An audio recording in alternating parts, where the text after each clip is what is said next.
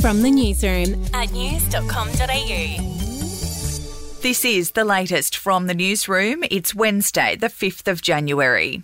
The World Health Organization has finally addressed a new COVID variant first detected late last year. The new strain, dubbed variant IHU, was first officially recorded in the French region of Marseille in November. While IHU is under investigation by the WHO, it will only be declared to be a variant of concern if it is found to pose a serious risk. Opposition leader Anthony Albanese has changed tack and is calling on the government to make rapid antigen tests free. Prime Minister Scott Morrison is resisting pressure to make the tests free, despite the kits being in short supply and increasingly expensive. Mr Albanese said that rapid antigen tests should be free and available and that everyone needs access. National Cabinet will meet this afternoon, where the price and availability of RATs is expected to be high on the agenda. Australians have reacted with disgust that anti-vaxxer Novak Djokovic has been granted an exemption to play in this month's Australian Open. Djokovic announced the news of his exemption on social media, which sparked a wave of criticism from Australians, sports journalists and even others in the tennis community, including Jamie Murray and Liam Brody. I don't know what to say about that, really. I think if it was me that wasn't vaccinated, I wouldn't be getting an exemption. It sounds like you don't think it's very fair then.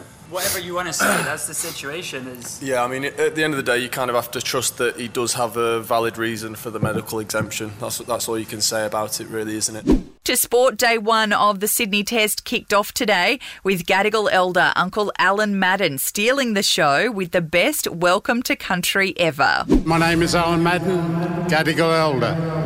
For my first song,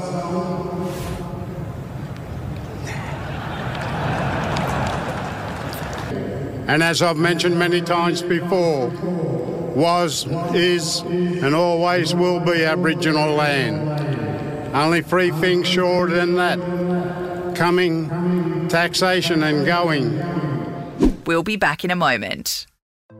Hey, I'm Felicity Harley and I host Healthyish, where we chat to experts, influencers and people in the know from around the globe to arm you with the knowledge to make healthier decisions for your mind, body and soul. I think if we're going to be focusing on health, sleep is probably the biggest component of that. I think sleep is the cornerstone.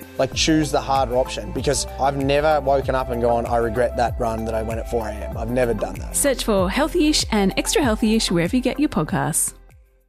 In entertainment news, Australian swimmer Emily Seebohm, who is a contestant on the new season of Channel 10's I'm a Celebrity, Get Me Out of Here, has opened up about her eating disorder on last night's episode, revealing a terrible breakup sparked her downward spiral.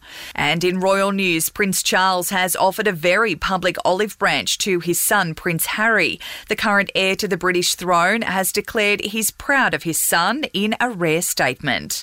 That's the latest from the newsroom. We'll be back with another update soon. Get the latest from news.com.au.